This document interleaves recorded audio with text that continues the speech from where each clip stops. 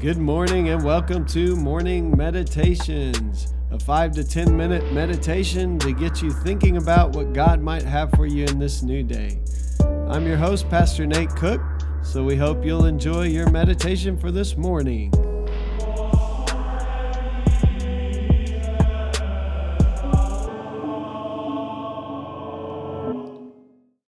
Hey, this is Pastor Nate and this is your morning meditation.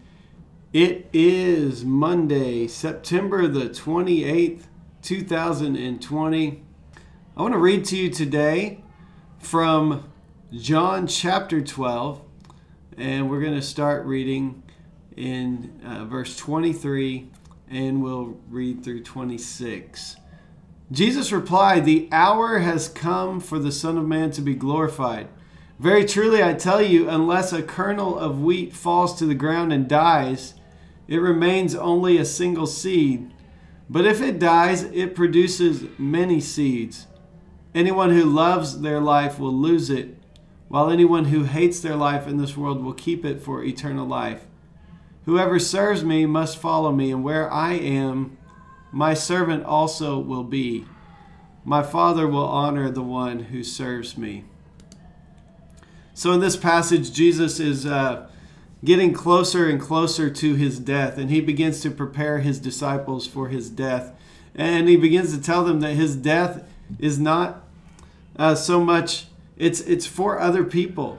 It's not just some kind of tragedy. It is Jesus is dying on behalf of us ultimately. And so he says this teaching that unless a kernel of wheat falls to the ground and dies, it just remains a single seed. But if it dies, it produces many seeds. So Henry Nouwen is going to get to us in this passage, in this meditation this morning, and talk to us a little bit about what it would mean to die for others. We've been talking a little bit about death and how Jesus dies for us, but in our passage it also says that if we are to follow Jesus, that we will follow him, that our lives will not be about ourselves. And that's something that is so hard for us to catch. First of all, I think when we're younger, we really do think our lives are really all about ourselves. I remember, coming out of college or out of high school, it was all about what am I going to do with my life? Like, what do I want to be? How am I going to make an impact on this world? And so, people would say things like, we're trying to find ourselves, trying to find myself. And so many times when you're younger, you really do kind of live this life in some ways for yourself. And even sometimes we twist self-care. Self-care is important. That's why I take a Sabbath. That's why I pause and rest. Self-care is important, but sometimes self-care gets twisted into this other narrative that's like, I'm just going to take care of me. And I can say that a life like that eventually gets twisted in on ourselves and it becomes miserable. When we only live for ourselves, we end up finding that we're not really living for much, and that everything that we're seeking, all these things that we're out trying to find satisfaction and meaning, they just all come up empty.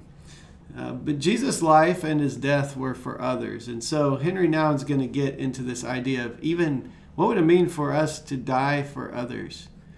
The great mystery is that all people who have lived with and in the Spirit of God participate through their deaths in the sending of the Spirit. God's love continues to be sent to us, and Jesus' death continues to bear fruit through all whose death is like his death, a death for others. In this way, dying becomes a way to an everlasting fruitfulness. We touch here the most hope-giving aspect of our death. Our death may be the end of our success, our productivity, our fame, our importance among people, but it is not the end of our fruitfulness. The opposite is true. The fruitfulness of our lives shows itself in its fullness only after we have died. You ever noticed how some painters or writers are only appreciated after they have died? We ourselves seldom see or experience our fruitfulness. Often we remain too preoccupied with our accomplishments and have no eye for the fruitfulness of what we live. But the beauty of life is that it bears fruit long after life itself has come to an end. Jesus says, "In all truth, I tell you, unless a grain of wheat falls to the earth and dies, it remains only a single seed. But if it dies, it yields a rich harvest." This is the mystery of Jesus' death and of the deaths of all who live in his Spirit. Their lives yield fruit far beyond the limits of their short and often very localized existence. So I was thinking about this in light of my day yesterday, getting to hang out with my children and their significant others. And I was thinking about how in our lives, the longer we live, the more we realize that our life really is what we give to other people. And my joy yesterday, hanging out with my family, was not about what was in it for me, but just watching them enjoy themselves and enjoy life together and being a part of that and contributing to that through my life, through their, I see me in them sometimes in the way they act, in the way they talk, in the way they live. And sometimes that's for good and sometimes that's for ill. And so one of the things we can learn as we've been talking a lot about death is that if our death is a death for others' sake, if our lives have been lived for others' sake, then there will be things that go on long past our lives. Yesterday I was preaching from the faith chapter in Hebrews chapter 11.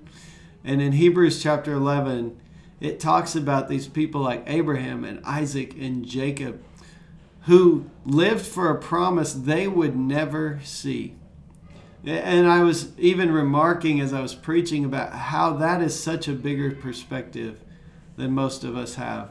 And so I hope today that you will think about this idea of Jesus says laying down our lives for others. That's where the real fruit lies. When we ultimately even die for others, then a large harvest can be had.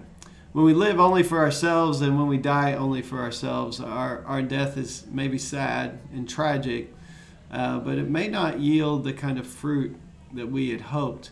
But if we live our lives for others, and then we, even in our death, we are dying for others, if you might say that. We find that other people, even after we're gone, they remember things that we have taught them, and things that we planted end up growing even beyond our own lifetime. Wow. I can't even imagine what it's like. Sometimes I get caught up in the day-to-day, but I want to be the kind of person who can imagine what it's like to live for something that even goes bigger than my own lifetime. So many times we get caught up in our own moments and in our own days that we miss that the things we're planting now may not even yield fruit until after we're gone. Hey, that's just a thought for this morning, and I hope you have a great day. Well, thanks again for joining us for this morning meditation. Hey, do us a favor, rate us on iTunes, or even leave some feedback about our podcast so that other listeners can know how much you enjoy your morning meditations. Hey, have a great day.